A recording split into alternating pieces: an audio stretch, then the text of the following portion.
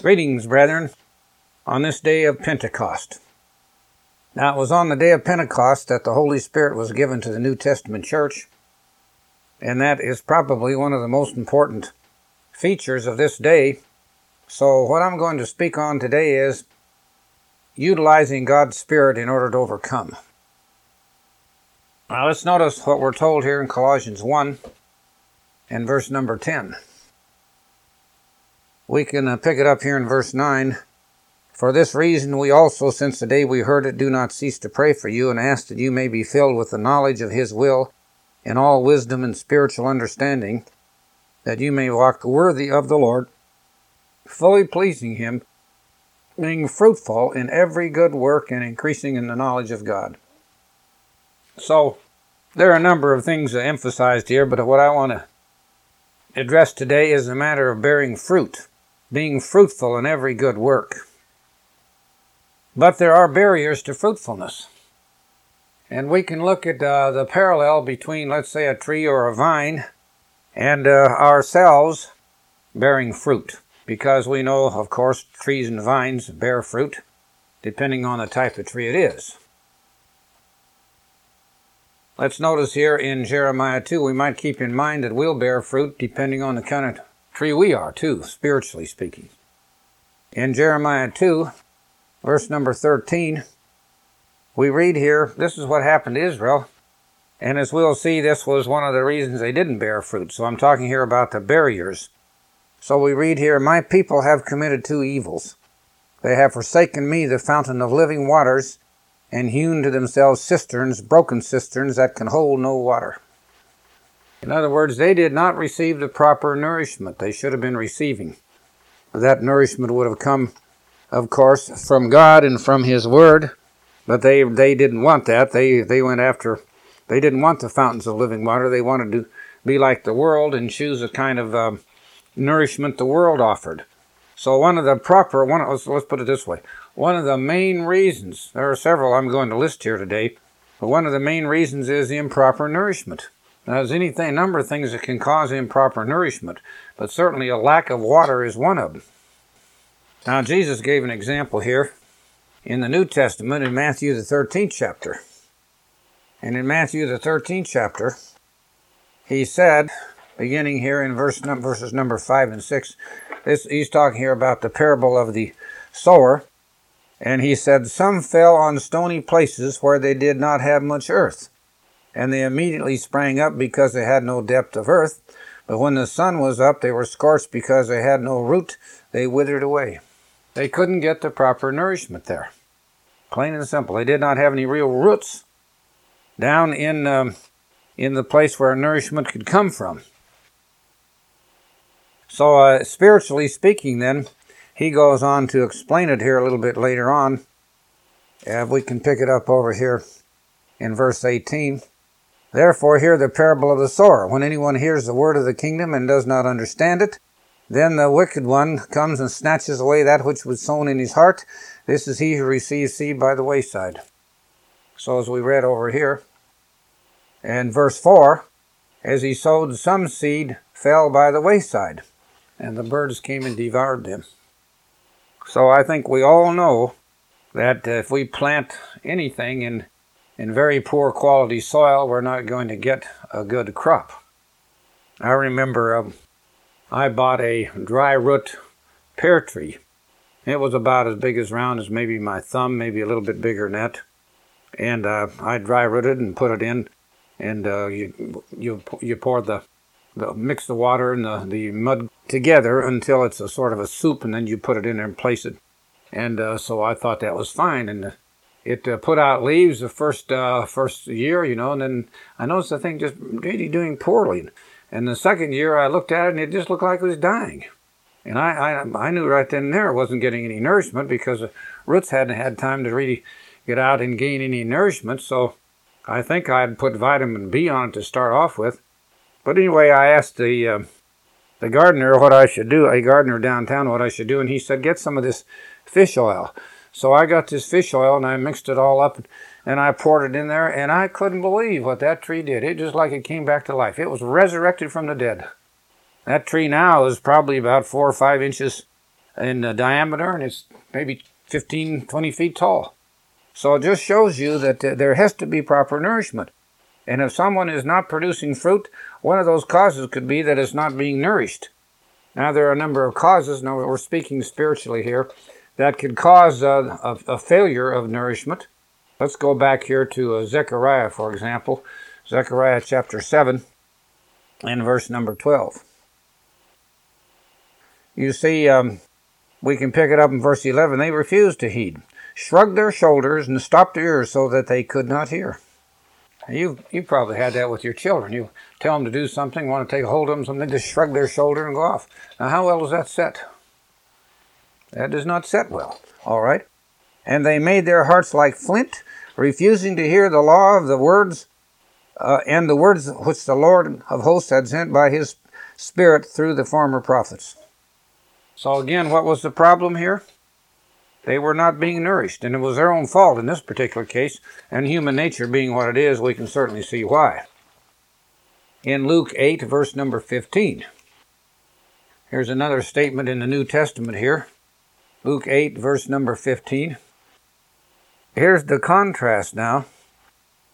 The ones that fell on the good ground are those who, having heard the word with a noble and good heart, keep it and bear fruit with patience. They bear fruit with patience. But what did they do? They heard it and they kept it. So it fell on good soil, and these people did utilize the nourishment that was available. But what was the key here? They heard it with a noble and good heart, and then they kept it, and then fruit was born. So improper nourishment is certainly one of the problems, the barriers to fruitfulness. Now there's another one. Another one is disease. Now I have 2 pear trees, one in the front yard and one in the back. And I had this back tree growing there. One year I didn't pay much attention to what was going on, and about mid-season I took a look at it, and it was just covered with some kind of a brown condition that the leaves were just drying up, and of course it wasn't producing any fruit. So I found out, we took a sample down to the county extension office, and they said, well, we'll have to look at it. They called us back in a few days and said it had leaf curl or something, some kind of a disease that was causing the leaves to curl. And they said what you have to do for it is you have to go out in the spring and spray it with a fungicide. Now up here in Oregon, you have all this rain the time of the year when things begin to come out. So if you spray and you don't put some kind of a oil in the spray, it won't stay on. And so I've learned to use the fungicide and then add this oil that causes it to stick. And so I do that every year. I stop the leaf curl, and we get a really marvelous crop of pears off of this tree. So we whip the disease. Now, the disease that I'm talking about spiritually, we all know about physical disease, and we become afflicted with that occasionally. But the disease I'm talking about is spiritual disease. Disease is of the heart and mind. And here's a very good example of what I'm talking about. 1 Timothy chapter 6, beginning here in verse number 4, and verse 3. If anyone teaches otherwise, and does not consent to wholesome words, even the words of our Lord Jesus Christ, and to the doctrine which is according to godliness, he is proud, knowing nothing, but is obsessed with disputes and arguments over words, from which come envy, strife, reviling, and evil surmisings, or suspicions, as this New King James version has, useless wranglings of men of corrupt minds. Something's gone wrong with their mind. They're religious. They have their own ideas, and they want to try to cram it down everyone else. They disagree with the ministry. They disagree with the doctrine, yet they still hang around. They're sick. In fact, one of the scriptures elsewhere even uses that word, although it isn't translated that way in the authorized version. And in Galatians 6, verse number 3, you know, if you're a wise person, and there may be some things you don't understand or disagree with, what's one of the worst things you can be guilty of in God's sight? Stirring discord among brethren. If you don't agree with it, you don't have to stay around, and you certainly should not be guilty of causing any problems. On Galatians 6, verse number 3, if anyone thinks himself to be something when he's nothing, he deceives himself. The fact is we're all nothing. What do we amount to? Absolutely zero, zilch, nothing. That's what we better realize about ourselves. And the only goodness that we have comes from God's Spirit and the help that He gives us. So let's recognize that when you get puffed up in your mind and you get the idea you're important and you can just say anything you want to do, I tell you, you're not going to bear fruit, plain and simple. It's a disease that's causing it. It's a disease of the mind. It's a mental disease. And Romans 12, verse number 16, be of the same mind, mind toward one another. Do not set your mind on high things. You aspire to some office. You desire somebody to look up and think you're great in some way, and you have the idea that you should be greater than what you are. It's a disease of the mind. I'll tell you this. I'll just tell you frankly how I feel when people come up. It doesn't happen very often, but sometimes some person that I'm just acquainted with or knows a little bit about the truth, something, they'll start flattering. Well, I hate flattery. I'll tell you, I hate it. It is not good, and it certainly isn't good to pass it out. So disease is certainly one of a very, very important reason why trees or vines or the crops of one type won't grow another, and it certainly is true whether it comes to preparing or bringing forth fruit spiritually. Now there's another reason, and this can really involve two parties. This can involve both the ministry as well as a lay member. And this is what I would call improperly handling immature branches. Now what do I mean by that? Well, you have someone who come along who's reasonably new, and all of a sudden now you're going to deal with them like you are going to stomp on them like someone's been around for 20 years. You can't do that. I mean, we have some very good examples of that in the New Testament, and certainly no lay member has that right. And if you're not patient with people, now I'm not talking about people who are causing dissension and people who are stirring up trouble. That's another matter, because that involves what they're doing to the church. But I'm talking about people that have weaknesses and they're not growing as fast as they should or as well as they should. Then you have to realize these people are new, and it's going to take time for them if God's really dealing with them and calling them. So as Paul said here in 1 Corinthians 3, verse number 2, I fed you with milk and not with solid food. As to spiritual people, but as to carnal, as to babes in Christ. Now you old-time members will remember what kind of a program we had for years in the church. We had the broadcast, and we had the correspondence course and those various things that brought people along gradually. And then by the time they got into church services, they could take the strong meat. Well, we don't have that privilege nowadays. It doesn't work that way. And so I don't know.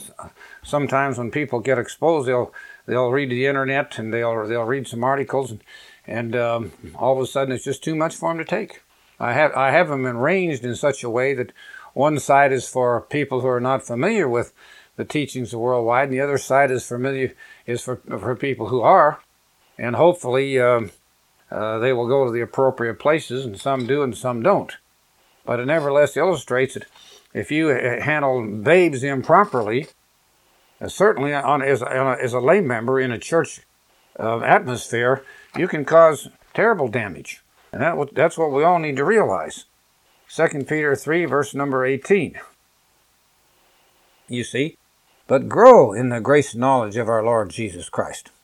Something we grow. It's a lifelong process, and it takes a lot of time in many areas to really grasp and understand what needs to be done. And if God's working with us, He's certainly capable of impressing those things on us. 1 Peter 5:10.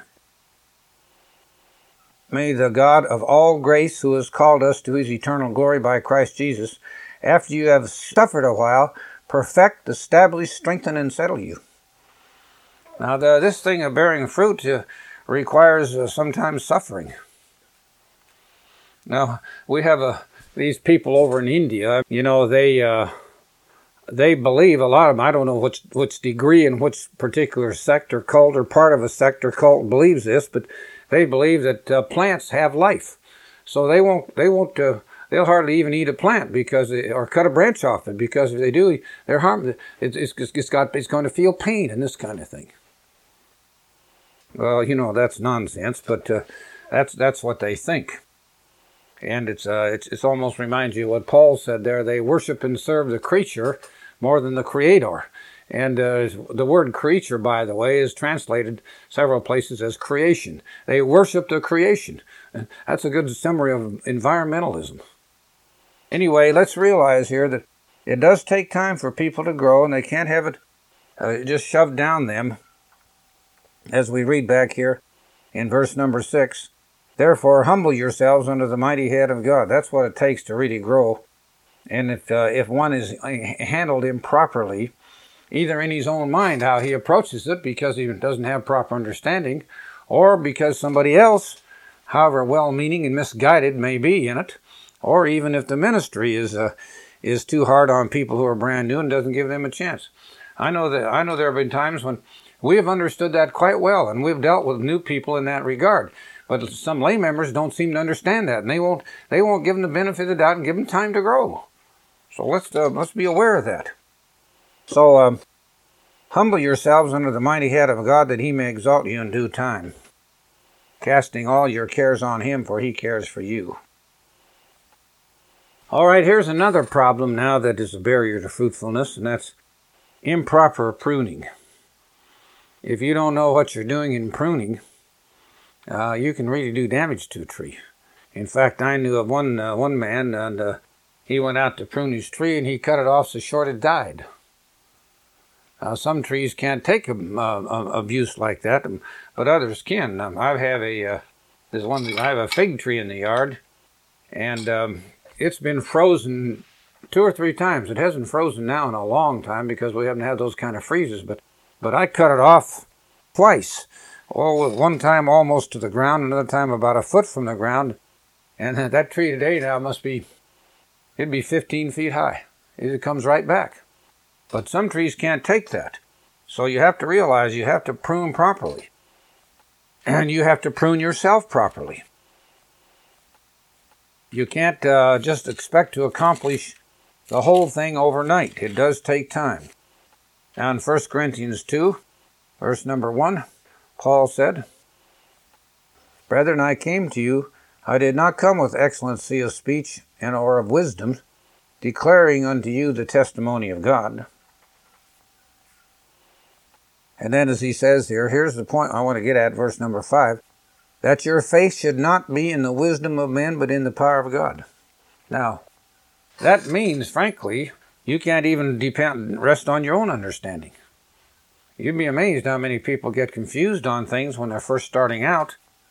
And if they try to do too much too soon, it doesn't work. They have to take it at their own pace as they're able to, and as they can take it. Some people have habits and weaknesses that are so powerful and so strong that even though they want to overcome them very, very much, they just don't have the power to do it.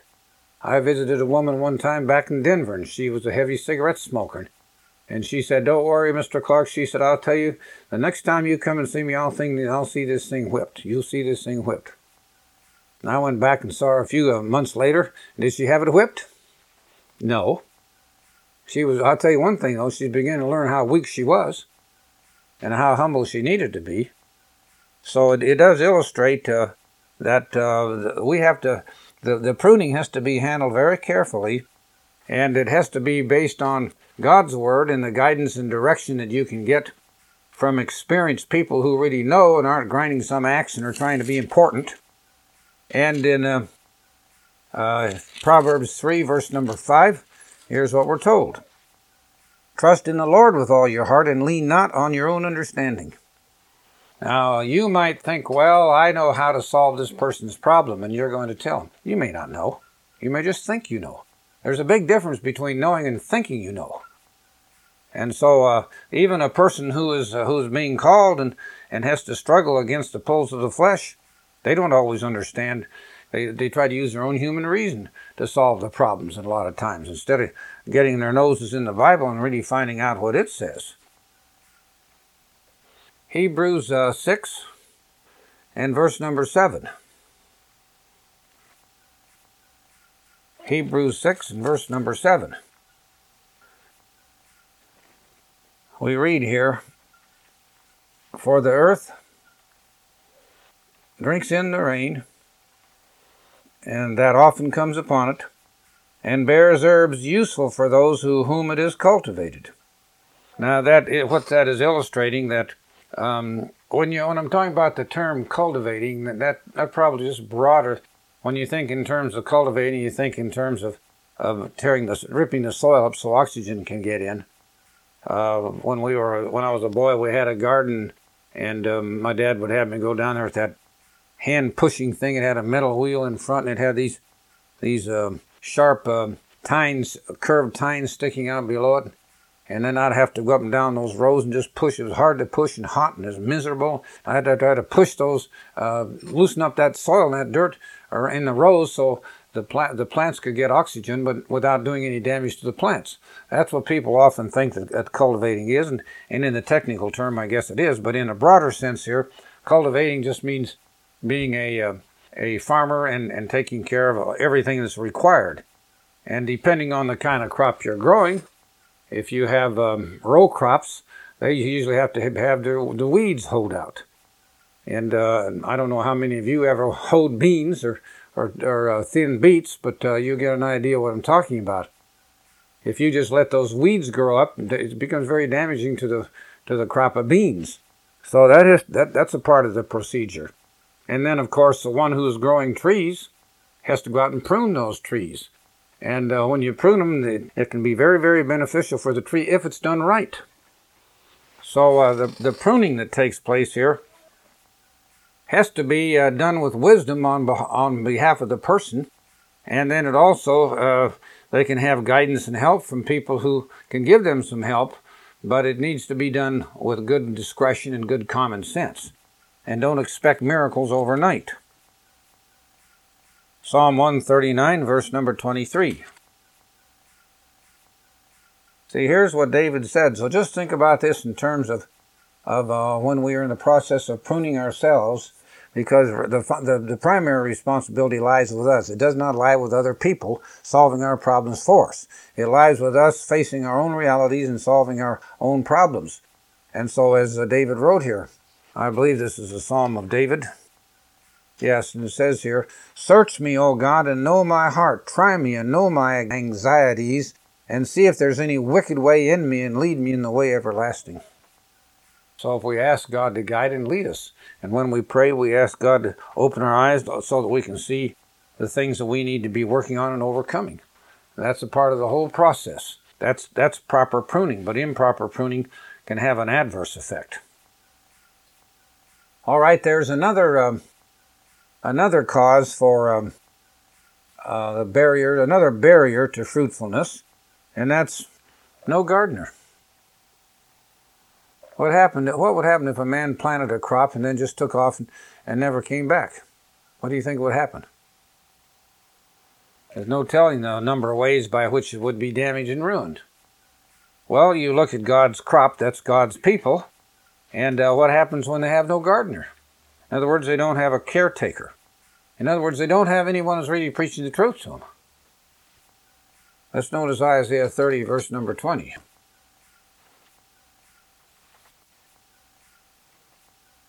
Isaiah 30, verse number 20. This is talking about actually the time setting within the book would certainly apply to the last days. For thus, as we read in verse 15, "For thus says the Lord, the Holy One of Israel, in returning and rest you shall be saved." So it's describing a condition during the millennium when the people shall dwell in Zion at Jerusalem, as we read in verse 19. "You shall weep no more. He will be very gracious to you at the sound of your cry. When he hears it, he will answer you." Now here's the scripture, two scriptures I want to get at.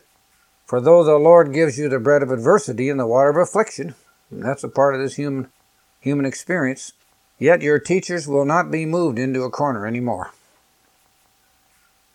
Where are the true teachers today? Who's preaching the truth? Who's preaching all of the truth? You can look at what's happened to the churches of God and what condition are they in.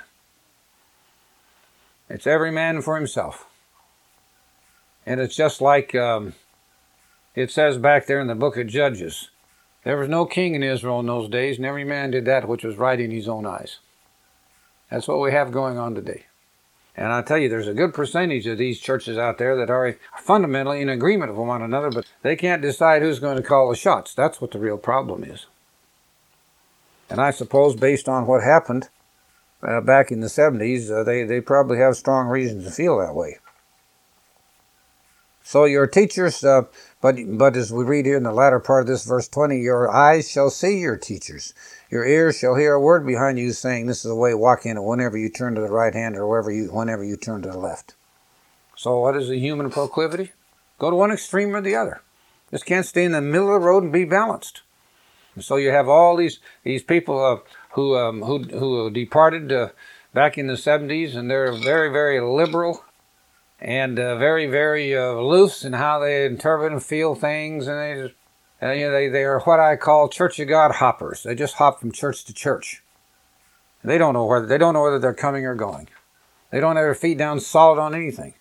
They're ecumenical. They think that everyone is all right in the sight of God. Well, I tell you, we'll find out one of these days. Then you got the other extreme, where people are so severe and so absolutely demanding that they want to go back to Pharisaical do's and don'ts, and as I've said, they make George Wallace look like a leftist. So you have one extreme and the other, because there's no king in Israel in these days. Let's go back to the book of Amos here. Amos chapter 8, I believe it is. Amos 8 in verse number 11. Behold, the days are coming, says the Lord God, that I will send a famine on the land, not a famine of bread nor of thirst of water, but of hearing the words of the Lord. I'd say that's pretty well true today. What difference does it make if you have a good percentage of the truth right, but you've got some issues that are quite wrong? If you understand the Bible at all, James says, if you offend in one point, you're guilty of all. So let's understand that. So if there's no caretaker, there's no gardener, or there's no ministers preaching the truth, people are not going to bear fruit, because they're not being told properly what they need to do. They're not being instructed out of God's Word. In Luke 18, verse number 8, here's what Jesus said. I think this pretty well summarizes the condition that the world is in. The churches of God are in today. And here we read in Luke 18, verse 8, I tell you that he will avenge them speedily. Nevertheless, when the Son of Man comes, will he find the faith on the earth? It does have the definite article in the Greek. The faith, meaning the truth, the summation of the truth. Will he find it? Implying that it is very, very scarce. So, if people are not being properly fed the truth, there's no way they're going to be able to utilize God's Spirit to really overcome, because this is a barrier to fruitfulness. Now, here's another one. What happens I've had this happen to me every once in a while when I don't do it so much anymore, my wife does, but we have this big long string of vines, and it grows grapes. And I think they're interlockins. They're seedless green grapes. And then we have one variety of seedless red grapes. And when they come in, they get good and ripe, and they get almost that gold tinge to them. Oh, are they good. But we have to go out every spring and prune them.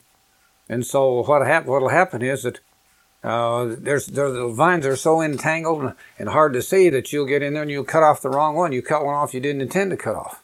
And then later on, everything starts putting out, and you start seeing all of these vines growing, and here's this dead one here, been cut off.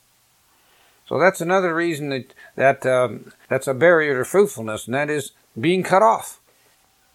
Now, if one is cut off from God, he certainly is not going to be able to bear fruit, is he?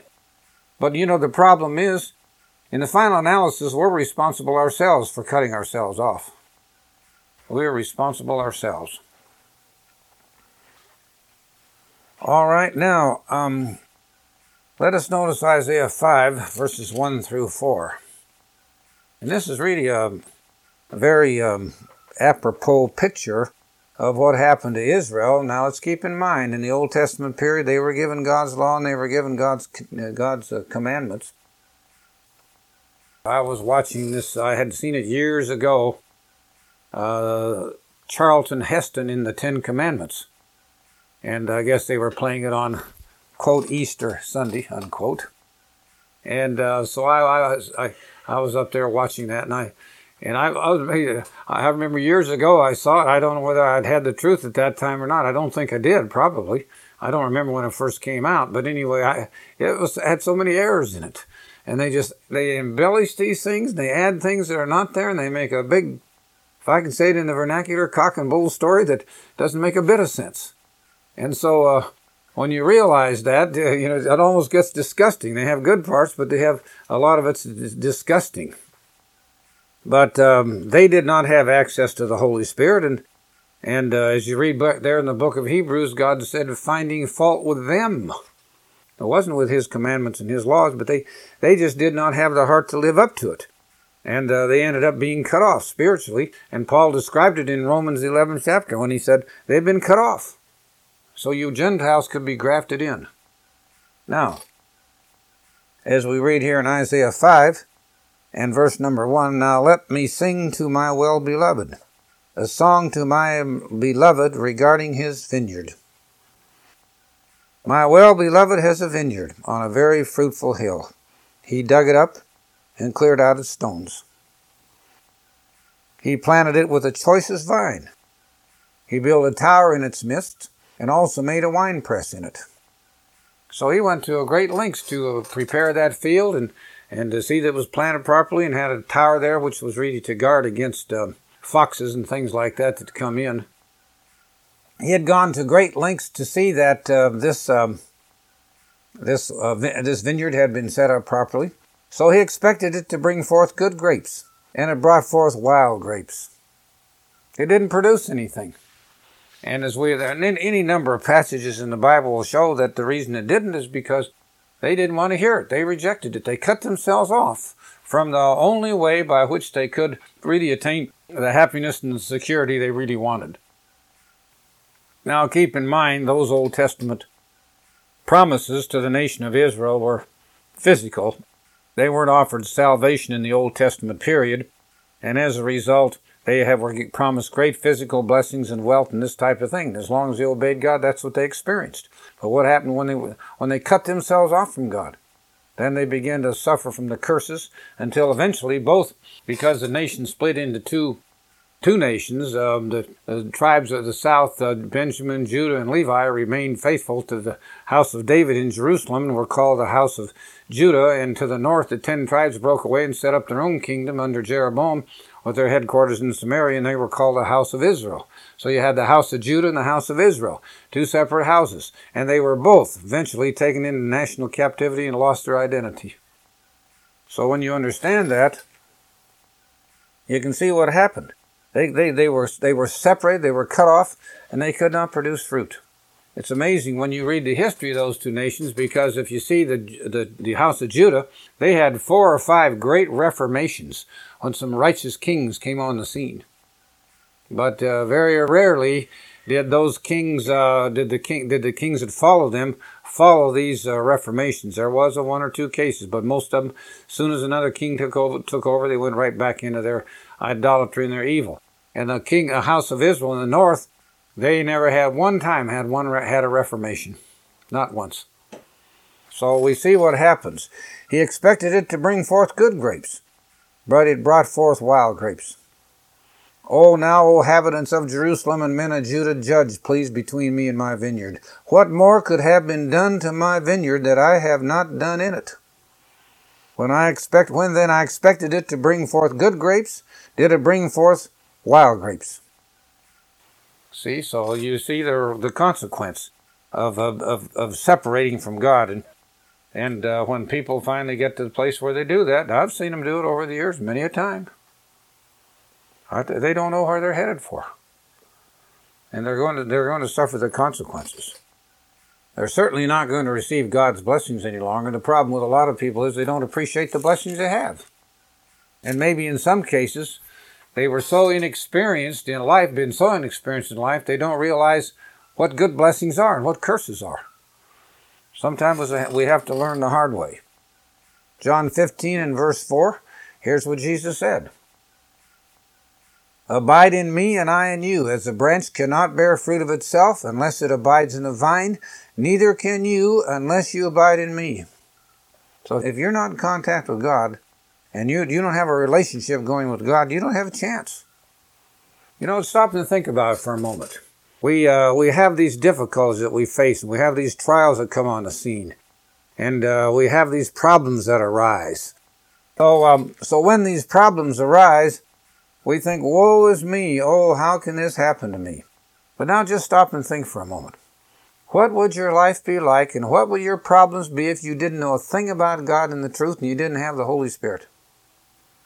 If you would stop and think for a moment what your life was like before you were converted, and then just imagine, in most cases, that same lifestyle continuing and probably getting worse, and the amount and degree of happiness you had then compared to what you have since you've been baptized, if a person would really think that through soundly, I think you'd really realize what blessings we have received. So that's why Jesus said, I am the vine, you are the branches. He who abides in me, and I in him bears much fruit, for without me you can do nothing. I think the problem is that so many people read those marvelous examples of God's power and manifestation in the Old Testament church, and then in the New Testament church, all these miracles and healings and these kind of things, and they think spirituality is really demonstrated by manifesting that kind of power and seeing it happen. This is not the time God's trying to do that, brethren. This is a day of small things, and what God is doing now is building a people with character. Jesus gave the example, because the disciples asked him, well, he said, if you could do this, if you had faith, you could do this and this. And they said, well, Lord, increase our faith. And then he went on to describe. Why, he said, if you have a servant working for his master, and then he comes in and he does all the work, and then he comes in and his master requires that he fix a meal for him, and then when he gets all done, he can eat himself. Now, he said, is the master going to thank him for that?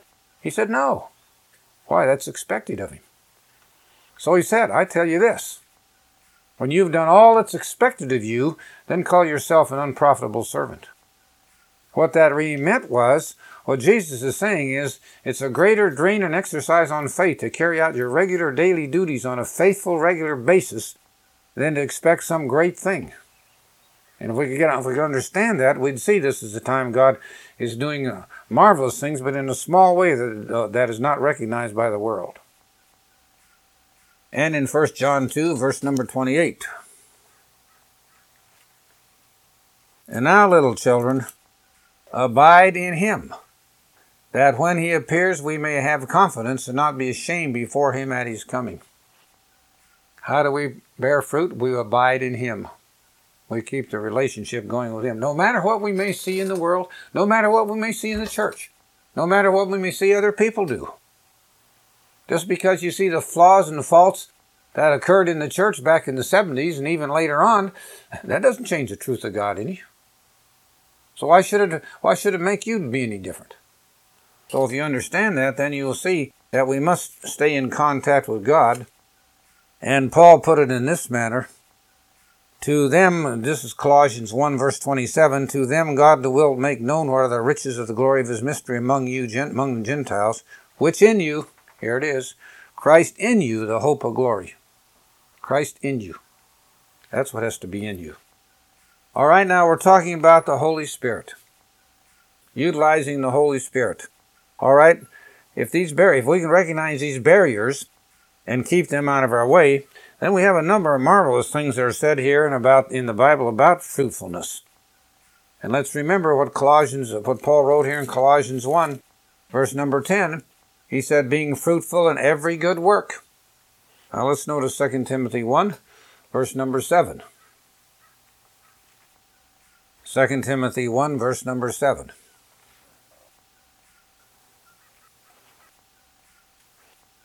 Therefore I remind you to stir up the gift of God which is in you by the laying on of hands. That's what we read in verse 6.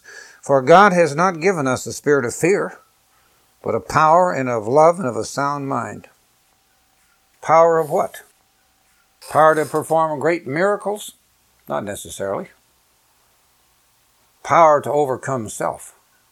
But it's gradual, and it requires a lot of effort on our part, and it's a character-building process. And God is not going to build character for you.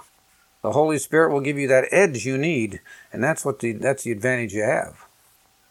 2 Corinthians 5:17. Therefore, if anyone is in Christ, that is to say that he's a Christian and he is in union with Christ by means of the Holy Spirit, he is a new creation. The King James Version has creature. It should be creation. He's being created new. Old things have passed away. Behold, all things are become new. So, what would your life be like if you didn't know the truth? What would your perspective be in life? What would your aims and goals be in life? What would you be trying to accomplish in life? And if you accomplished every single aim and goal in life that you thought was very important to you at that time, what would it be worth? You know, most of us can't even remember the names of our ancestors back 2 or 3 generations. You have to dig out the old genealogical tables and charts and start looking down a list and reading names, and you don't know them, really. So, really, as Jesus said, if a man gained the whole world and lost his own soul, what would it be worth? So just stop and think about those things for a bit here. And so he is a new creation. He's in the process of being created, and the old man is being changed for the new. Philippians 2:13.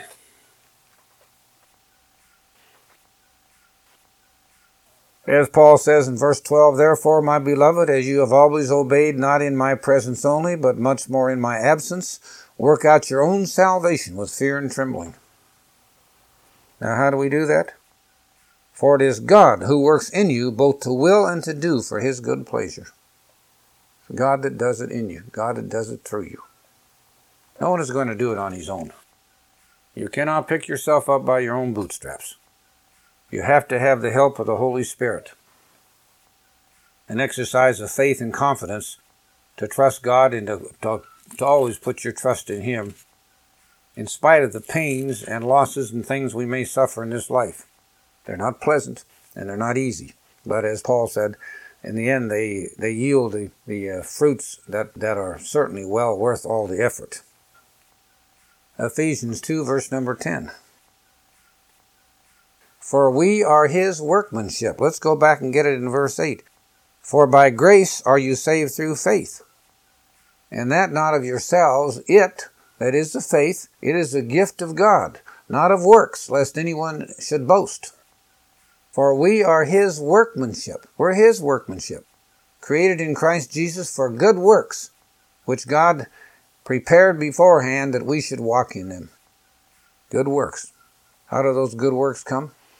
By exercising the faith that God gives us, and he's working in us. Now, we may not think that they're that noticeable. But I'm quite sure that if you got around your old friends and they'd never been called to a knowledge of the truth, there'd be quite a contrast in the way you think and your viewpoint and the things in life that they have. They might have a certain amount of compatibility with you, but just up to a certain level. But when it got really down to the real nitty-gritty of the things that God requires that we're doing, for example, this day of Pentecost as opposed to them, how much compatibility would there be? 2 Corinthians 4, verse number 7. Let's get it here in verse number 6. For it is God who commanded light to shine out of darkness, who has shown in our hearts to give the light of the knowledge of the glory of God in the face of Jesus Christ. That's what we have received. But we have this treasure in earthen vessels. That is to say, we possess it because in this flesh and blood body, the way we are now, that the excellency of the power of God may be of God and not in us. That's what God is making us all realize. And if you ever see someone that ever loses God's Spirit I've seen some of them. I've seen people who have thrown the truth away, and then I see them a few years later, and I mean, it's disheartening. You'll smell cigarette smoke on their breath. They'll be going out on Friday nights and dancing or going to movies and this kind of thing. Divorced and remarried to another mate. I've seen it. It's heartbreaking when you see that, but that's what happens to people when they don't appreciate what God has given them. And the sad part about it was many of them became disillusioned because they saw the failure of men at the top. They didn't look high enough. They should have gone to the real top, to Christ, and looked at Him and recognized the foibles and the shortcomings of men. Colossians 1 verse 11. Colossians 1 verse 11. You see, we just read here in verse 10 that we're to be fruitful in every good work and increasing in the knowledge of God. We don't have it all at once. Strengthened with all might according to His glorious power for all patience and long-suffering with joy. So what do we have here? Strengthened with His might according to His glorious power. That is, as He has apportioned us and what our lot in life is. And if we're all in the process of applying these things, then the fruits will be produced. But it's a lifetime occupation, and it takes a lot of effort and a lot of work to accomplish it. 1 Peter 1 verse number 5. Here's what Peter writes here. Beginning in verse 4, we've been called, as it says here, He has begotten us to a lively hope, to an inheritance incorruptible and undefiled, that does not fade away. Every worldly inheritance we have in this world ends up going to other people or going to our relatives or going to our family, doesn't it? If we have any. And it does not fade away, reserved in heaven for you, who are kept by the power of God through faith for salvation, ready to be revealed in the last time. Kept by the power of God. You remember what Jesus prayed to the Father just prior to His crucifixion. He said, every one of those that you have given me, you have kept, except the one who was destined to be the betrayer. He didn't lose one of them. So if we do our part, and we ever turn from God, it will not be God's doing, it'll be our own doing. 2 Peter 1, verse number 3. 2 Peter 1 and verse number 3. Beginning in verse 2, grace and peace be multiplied to you in the knowledge of God and our Lord Jesus Christ, as His divine power has given us all things that pertain to life and godliness. That pertain to what? Life and godliness. We get those desires confused, and then we begin to look at it from the point of view of the physical amenities of this life, and we're judging whether or not we're blessed by those as opposed to, as it says here, the things that pertain to life and godliness. That can be distracting, and it'll sure hurt producing fruit. We sit around and a lot of problems that people get into because of the financial burden or the things that they suffer from, or a lot of them aren't their fault, that's of course, but a lot of it is just bad judgment and not having the proper priorities in spending. And a lot of them have created their own problems.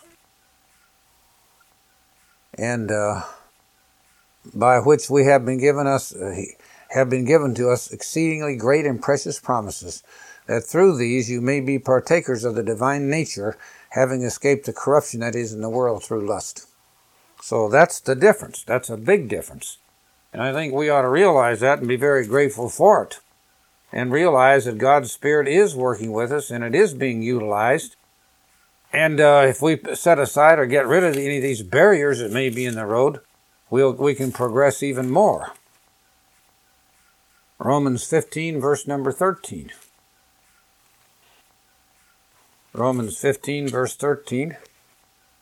Now here's how Paul closes it here. We have some encouragement, so let's take this to heart. Now may the God of hope fill you with all joy and peace in believing, that you may abound in hope by the power of the Holy Spirit. What is hope? It's something we're looking forward to. If we receive it, Paul said, hope's no longer required or necessary. So we're looking forward to it. And probably a good percentage of us will go to our graves with that hope. But that's not what we're here for. Because if we are expecting to receive it in this life, we probably will be very, very disillusioned. We're looking for something that's far greater than the physical amenities of this world and what can be offered in it. And finally then in Ephesians 6, verse number 10, finally, my brethren, be strong in the Lord and in the power of His might. So if we do our part, we recognize the barriers that can get in the way, and we make every effort to remove those barriers and keep in close contact with God and pray and study as we should, we're bound to have success. And remember, Jesus talked about those who produced 100% and some 60 and some 40. They were all blessed by God. So let's recognize that, and let's appreciate the significance of this day of Pentecost.